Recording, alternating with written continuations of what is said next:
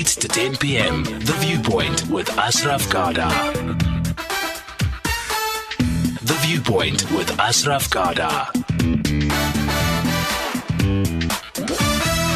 So that chat with Faith Abiodun, we'll have it up as a podcast tomorrow morning around 9 o'clock. So you can check that out on the SAFM website, safm.co.za. But I would also, I'll tweet it, I'll Facebook it as well. So you can check it up from my side too. So let's move on to something. It's interesting. It's an interesting extension of what we were talking about earlier on, but we're not talking about South Africa. We talk about people who come up and they're absolute heroes in their country for the stance they take, and they are seen as heroes and celebrated around the world. I'm thinking about Nelson Mandela would be that classic case in point, except it's not South Africa or Africa. We're talking about a country in Asia. We're talking about Burma or Myanmar, and the name Aung San Suu Kyi, and the role she's played after, I think, lost her father, and the role she played to try and topple the military junta that has ruled that country for such a long time. So she's got a certain stature in her country, and as a result of that, many countries have given her accolades, but things have changed in recent times around particularly this ethnic group of people called the Rohingya, or the Rohingya Muslims, I understand. Canada's done something, and now very significantly, Amnesty International has taken up a stance. We'll talk about that. So I've got two guests. Shaneela Mohammed is the Executive Director of Amnesty International South Africa. Appreciate you coming in. Thanks for your time.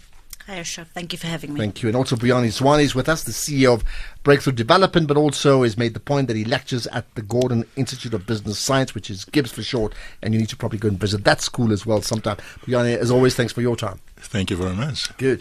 Let's, Shaneela, let me start with you. What has happened? So, and when I say what has happened, something happened before. You actually, as an organization, acknowledged her global stature. And you did what? So in 2009, I mean, you've just highlighted a couple of facts around her. And in 2009, Amnesty decided to award her one of our highest, our highest award, which is the Ambassador of Conscience. And we did that because we felt that she was somebody who was fighting not only for her rights, but for the rights of others, and that, you know, she took human rights seriously, and this was really important for us. And, the award that we give, it, Madiba got it, Mary Robinson got it. So it's an award that we give to people that we really do admire and people that we think are going to be leaders in the field of human rights. Okay, and at that time, so an award for conscience, where was she at that time that the award was given? Well, when we gave her the award, she was under house arrest. Okay. All right. And she was unable to actually access the award, and it was only when she came out in 2012 that Bono, and alongside with Amnesty, and U2, we presented the award to her. And what was really interesting, Ashraf, is that when we gave the award to her, one of the things she said to us at the time was that, she actually appealed to Amnesty to say, look, always keep an eye on us, make sure that, you're watching us, make sure that we are doing exactly what we're supposed to be doing. And of course, as Amnesty, we took that seriously, and we really did do that. Yeah, we kept an eye on her. So what has she done? Because maybe you should actually tell us what happened yesterday in terms of a letter, an announcement made by the head of Amnesty International, ironically a South African, Kumi Naidoo, who's been this fearless fighter for human rights, got kicked out, I think, of his own university, expelled because of his position all those years ago. What did Amnesty do then? Well, Amnesty took the decision, and it wasn't a decision we took lightly. But yesterday, our Secretary General, Kumi Naidoo, it wasn't actually yesterday. On the 11th of November, Kumi wrote to her and basically informed her that of our decision to revoke the award, to take back our Prisoner of Conscience award. And in the letter, Kumi expressed our huge sorrow and disappointment, and real sadness that we were forced to do this, but that we felt that she was not adhering to the values of the award, and that we had constantly reached out to her and expressed our concerns, and that it fell on deaf ears, and that we had no choice as Amnesty but to withdraw the award, because we could no longer be associated with somebody who we felt was not only just ignoring the violation of other of human rights, but was also instrumental. Okay, in doing so that. help us. Not everybody, of course, may know who she is, Aung San Suu Kyi. What's her current position in that country, Burma, Myanmar, and what did she do for Amnesty then to actually withdraw, revoke that award? Well, she I think it was April 2016. She took on. She became the civil. Government. She became the head of the civil government there, and basically she's the one who is, de facto running the country. She's in charge now. Yeah, along with the military junta, and I think the thing that really has upset us as Amnesty is that. She does not. I mean, we all know that, as you said, the Rohingya Muslims have been going through a really tough time. You've got about 720,000 have left and crossed over to Bangladesh. There's been rape, there's been murders, there's been all sorts of horrible things happening to people there. And she has not stood up and done or even called the military out. And I think the worst thing she's done, Ashraf, is that she's blocked UN. Or investigators from going down there and doing an investigation. I don't know if you're aware that in October the Human Rights Council passed a resolution on Myanmar and on the Rohingya that that this needed to be looked at more closely. And Amnesty has been trying to push for this to be pushed to the International Criminal Court, but we can't do that without the evidence, and she's blocking it. And I think that for me is one of the most difficult things that we're facing as Amnesty. Okay, so let's pause from that point from Shaneela Mohammed, the Executive Director of Amnesty International South Africa. I'll bring in there Buyani Zwane. Buyani, just first on the politics part of it, what is your understanding of what's been going on in Myanmar and regarding Aung San Suu Kyi? Well, we probably need to be able to look into it beyond just the politics and look into just the whole concept of leadership. It is kind of coincidental that it is 27 years since she got awarded the Nobel Peace Prize. We in South Africa mark 27 years of incarceration of Madiba. And in the year that these 27 years come to a close, we're actually finding this taking place. We talk about leadership as being about your ability to be able to give hope. And when she was awarded, a good 13 years ago, what was presented was she's a symbol of hope. She is a symbol of courage. And then, more importantly, a defender of human rights. Now, when you begin to find that that is no longer happening, you're kind of like waking up Shakespeare, and he begins to be able to speak about uneasy, rest the head that wears a crown. Yeah. And essentially, the moment the person took over the role 13 months ago as the Prime Minister of the country, something is expected of you. In 30 months, there's got to be something that distinguishes your imprint as a leader. And what unfortunately has come through has been more silence than coming forth. So to confirm, you concur with the views of Amnesty International and Shaneela Mohammed and others, and perhaps the UN as well, that in fact there are atrocities being committed and she's turning a blind eye. Well, it's quite unfortunate because, the other life that is there is to look into what other countries are doing. If Canada is able to come through and say, well, we gave you an award 11 years ago to be an honorary citizen, and we're not really satisfied that you are living up to the honorary citizenship, that tells a story.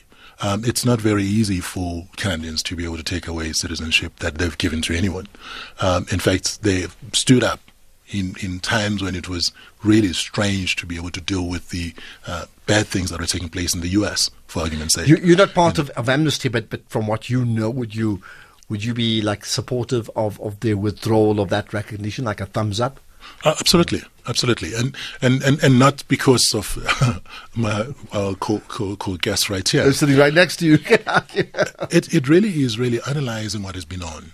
It just cannot be supported that you've got 100,000 people that have been displaced under your leadership when you have been the person who stood for human rights. It's an important point. When that is taken out, then obviously there's something about conscience that has fallen off. Okay, 0891 104 207. Do you want to engage as well? You can certainly come on air and share your viewpoint about, well, effectively the issues in Myanmar and the issues of particularly the people, the Rohingya people, Rohingya Muslims, as they've been called, and then this leader, Aung San Suu Kyi, Nobel Peace Prize winner, amongst many other things, an accolade from Amnesty, from Canada, and could there be many others as well. And all that now appears to be going pear-shaped. So 0891 104 207, hashtag SAFM Viewpoint if you're going to tweet, and then tag me, Ashraf Garda, and SAFM Radio. Voice notes, as always, just 30 seconds, please, to the point. And let me give you that voice note. I mean, in fact, that's a WhatsApp voice note, of course, right? So that's 0614 104 107, 0614 104 107. What do you make of Aung San Suu Kyi? The show is called The Viewpoint. What's yours? We all want more time with our dads, brothers, partners, and our sons. Time for more conversations, more catch-ups, more of what life is all about. Now is our time to make it happen. Visit and join Movember.com and help change the face of men's health by raising awareness for prostate cancer, testicular cancer, male mental health, and suicide prevention. This is an SABC Foundation-supported initiative. Our undivided attention goes to Desiree Ellis in the 4th episode of Playing for the Coach, a founding member of Buyani and the second captain of the national team. She has made history by becoming the first South African, male or female, to win the COSAFA Cup Championship both as a player and a coach. The reigning COSAFA Cup champion coach of the 2 consecutive title victories in 2017 and 2018. Don't miss out on Playing for the Coach as we get up close and personal with Desiree Ellis, who led Banyana to be named African Women's Team of the Year at the 2017 CAF Awards. Tune in to SABC1 this Sunday at 2:30 p.m. Proudly brought to you by SABC Sport, for the love of the game. Hashtag SAFM Viewpoint. All right, some of the callers. We've got 2 guests, of course, Shaneela Mohammed from Amnesty International South Africa, and then Buyani Zwane from Breakthough Development, also a lecturer at GIBS. We're talking about Aung San Suu Kyi, and in particular, effectively the recall or acknowledgement, a global consciousness acknowledgement about her position all those years ago, and they're saying she just doesn't quite stand up to it. It's a damning indictment, I would think. What do you make of it? KGM, you're on the air. Hello. Okay. Hi, good evening, Ashraf. Good evening. Yeah, hi, KGM. Good talking to you. Go ahead. Ashraf, look, I'm very skeptical of these almost heroic approach to individuals. Nelson Mandela himself was against how many people purported him to be this messiah of the liberation struggle. Because the truth of the matter, Ashraf, is that there's no one man or one person who can do what many people claim individuals do. I mean, historically, we know the likes of Martin Luther King, we can talk of Nelson Mandela, we can talk of Mahatma Gandhi. The list is long, but there's always been these individuals that are glorified, unfairly so sometimes, to even their disliking of how they are presented. Now, coming to this very topic, of course, you do get people who work and dedicate their lives, which is many people, by the way, not just individuals, dedicate their lives to the humanitarian jobs, be it politically, socially, or otherwise. Now, my humble view is to your guest, and as a challenge, I would like to hear their view. How does our elevation of individuals affect even generations to come? For instance, in South Africa, we're like a scratched CD. We still talk about Nelson Mandela, but when you ask people, Nelson Mandela has passed. What are you saying? What are you doing? We still even fail to do things on our own. We wait for... All right, I hear you, but I mean, quick one, I'm going to let you go. Do you think we should not acknowledge at a certain moment in time a recognition of people who've achieved certain things? We should recognize it. It's important that we do that. But the way, the how, Ashraf, the how, the way we would elevate an individual at the expense of a nation, I think I have a problem with that. All right, got that, KGM. Thank you for that call. We're going to get to some of the other callers, Bashir and Sig in Kosinati. We'll get to you in just a moment. Perhaps just, I want to go back to your thoughts on this, Shaneela Mohammed from Amnesty International South Africa. So the decision was taken. I would think that Kumi Naidoo was just the one person who had to deliver the message. How much of debate went into it, a deliberation? Look, I think, like I said when we started, it wasn't a decision we took lightly. I think as a leadership of Amnesty, we really thought long and hard about it. But also, Ashraf, we did not... we tracked it. One of the things we do as Amnesty is we gather evidence. We are research-based. We're evidence-based. And so everything we do, and we don't rely on others for information. We go down and we do it ourselves. And so there are a number of reports that we had released, a number of documents that we had sent her. There's a whole lot of evidence that we had sent her about what was happening. And so, her response was very much or her lack of response was really very much what triggered our decision. And in that lack of response, what did she actually say? Well, I think that, on a number of occasions she tried to make excuses for example, on the 5th of November, Amnesty joined with 50 human rights organizations around the world, and we wrote her a letter. And in the letter, we basically told her, we highlighted all the laws that were used against her, that she's now using against people, including journalists, Reuters journalists who were arrested and put into jail. And she denied it and basically said that, made excuses when it came to what the military was doing as well. Either there's total silence or there's an excuse. And I think, as Amnesty, we decided at some point we had given her enough time, we had given her enough opportunity to step up, to do, as my colleague here says, continue to be the beacon of hope, which is really what we need from leaders, is that they shine a light. I just want to get clarity on this. I mean, it appears this is the systemic wiping out of an entire community of people, an ethnic group, right? And then push them off to neighboring Bangladesh. But is it being done by, I'm going to use the word government for want of a better word. Is it government policy to do that, or are there individuals, rebel rousers, maybe in that border regions, who are doing that and she's turning a blind eye? So is she actually part of it with the military, or is she just turning a blind eye, which could well be the same thing? Well, Amnesty has identified a couple of very senior officials in the military that we have identified who are behind this, and it's definitely an ethnic cleansing that's going on. When it started off, she was quiet, but ever since she came into taking up the government, I think what's really concerned us is that her government has been involved in actually inciting hatred and violence against them in the things they say. There are statements being made by officials in her government that refer to the Rohingya as thorns that need to be plucked out. Okay, wow. There's a lot of things that they have said. They've called them fleas. And if you think about it, during the Rwandan genocide, that's exactly what was happening there. And she hasn't challenged that. And she has not challenged that. And these are things that we've raised with her constantly, that, this is just inciting it. And I was also part of a group that tried to engage with her at some point, and she will not respond, And I think that you cannot, as a leader, stay quiet, especially when people in front of you are being murdered. In fact, her people were saying that people were pretending to be raped. People were pretending to burn their houses.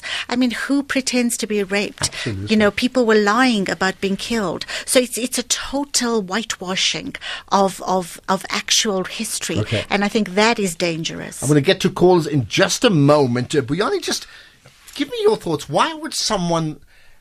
Honestly, a stellar woman, and if you haven't read the books and people have gone the lazy way out, and you've seen the movies about it, it is a remarkably inspiring story. Why would someone like that, with no valid reason, doesn't appear to be, now sort of almost turn 360 degrees and have this complete cop-out?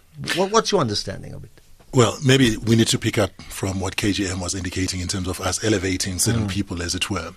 And sometimes there's a necessity for us to be able to lift people up who happen to be role models at a given time. Because we all are aspiring to be able to have somebody who demonstrates the things that we wish could be spread much wider than currently is. The people that KGM raised were all people that could be referred to as moral authority people.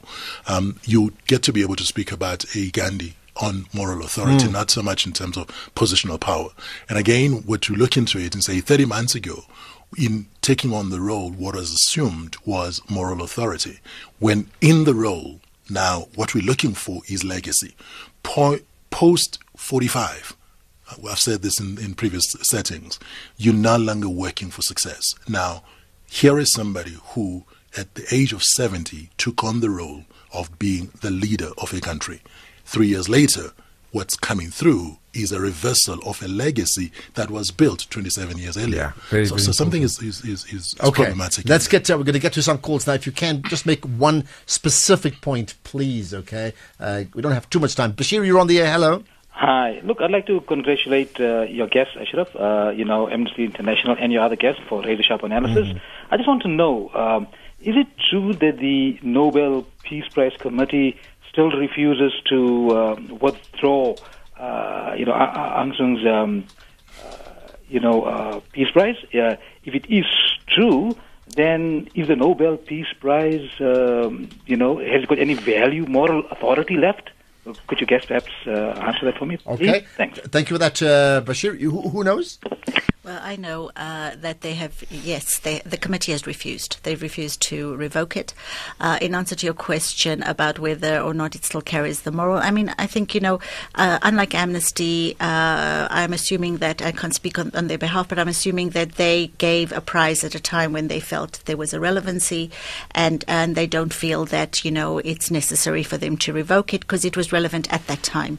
With Amnesty, we're a movement that is about taking injustice personally. And so, our ambassador of conscience is not even an award, it's an ambassador of conscience. Yeah. It's a responsibility, yes, it's clear. Exactly. Yeah. So it's not, we're not giving you a prize, we're giving you a mantle and we're saying run with it. This is who you are. Keep your conscience alive. Keep it alive because we need people like you in order to stop the brutality that's happening in the world. When you drop that baton, then, as far as we're concerned, you're gone. Well, there you are. Please give 50 million of those to South Africans. It'll just help us as we battle with our own issues in our country. It's an important point there. Right. Sig, you're on the Hello, Sig. Hello, good evening. Thank you very much, and to your distinguished guests.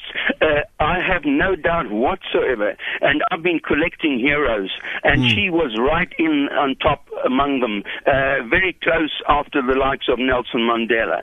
She sacrificed several decades of her life to human rights ideals, which she has now sold down the river. Now, I wanted to ask the experts that you've got with you, why would she have betrayed those human rights ideals for which she sacrificed? Well, I'll tell you what, they've left a message for her on their WhatsApp, and she's not replying. Prejudices, her racial prejudices, or her nationalistic prejudices, or what was it? Was it some fear of a threat that these poor Rohingyas posed to her nation? Okay, good question. Sig, thanks for that call. I mean, it sounds crazy. You've actually asked that already of her. You've approached her, right? I'm suggesting rather naughtily that she's not replying to the WhatsApp messages. But would there be a greater reason? You want to go for it?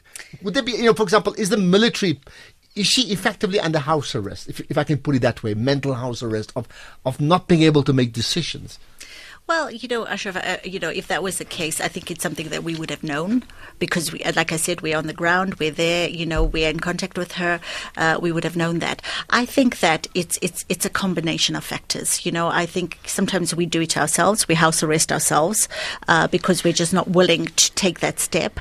Her age also comes into it, and I hate to be an ageist, but I also feel at some point people do have to hand over, the thing, because sometimes you can't, what you could do when you were much younger, just it's just taken out of you. And I think it's a combination of factors. All the things that were raised it's probably somewhere in the middle there.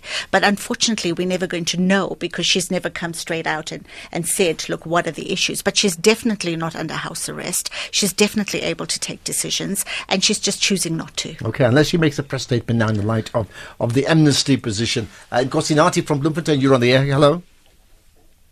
Hi. Okay, thank you. Right, go ahead. From Bloom. Okay. I was just saying, if Aung San Suu Kyi has power to to actually execute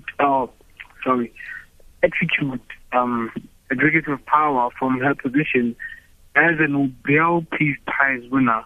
Why can she not fight for human rights or speak out loud as she is bestowed as a Nobel Peace Prize? But I mean, that's the obvious question that we're all asking. Okay, thanks for that call. That's like pretty obvious, and we just don't quite have the answers. I would think, Buyani, we've got about 3 minutes to go. The impact, or maybe just Shaneela, a quick one. Has she responded at all to the Amnesty position? No, but officials in her government have, and what they've not to us but to the media, and it's been a combination of, this is really stupid and childish. It's like giving somebody a toy and taking it back, and somebody else, one of the other officials has said it's really, really sad and that her reputation is in tatters all over the world. So but she herself has not responded.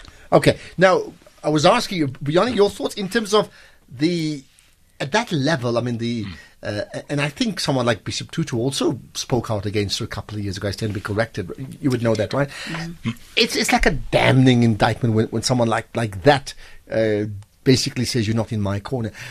What would this do to her own reputation now?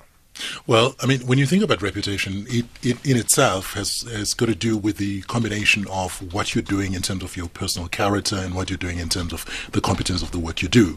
I want to build on two other elements, which have to do with your ability to connect with the people that you lead.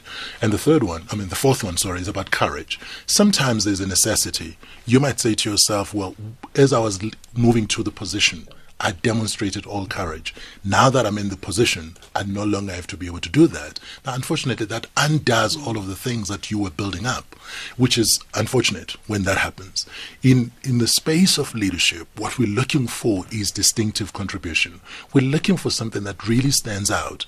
And here is somebody that we've looked up to and said, you were able to show how to lead, and you identified the core need. The key need that was there in the community was that they were repressed, and you stood against that repression. When you end up doing the same thing, something has gone wrong. So there's some amnesia has taken place there. Yeah, we've called for voice notes. Here's another. Ashra, the leader of Myanmar, that lady, is it not possible that there is something that the international world is missing? It doesn't make sense that somebody who was given awards for human rights can suddenly just be like that in a few years. Is there not something that the world is missing? There is something that is hidden, something that is not explainable. Well, we're asking the same question. What is missing here? I'm going to suggest that besides Amnesty giving out this award as Ambassador of Conscience, it's a wonderful title, I would think, that ultimately you want to change society. When it was given in the first place, it's a recognition of what her position is. Withdrawing it is also a recognition of her position. And the greater problem is the persecution of this ethnic group, the Rohingya Muslims, right? Do you think that your position in Amnesty has got tremendous clout on the back then of what Canada has done as well?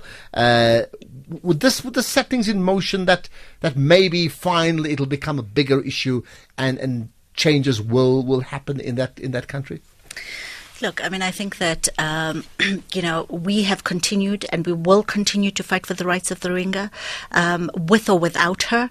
I also think that, by withdrawing this Ambassador of Conscience, I think as Amnesty, we're sending quite a strong message out to leaders that it doesn't matter where you've come from. It's exactly what Buyani says. It doesn't matter where you've come from. It doesn't matter whether you're part of a liberation struggle. It doesn't matter where you come from. What matters is where you end up. And I think that is what the problem is, and that you cannot afford the luxury of jumping off the horse when it suits you. And so what we're saying is that if you are a human rights defender, if you're a leader, if you are somebody who has the authority to do this, and you need to do it, you need to step up. If you're tired, then leave, give it to somebody else.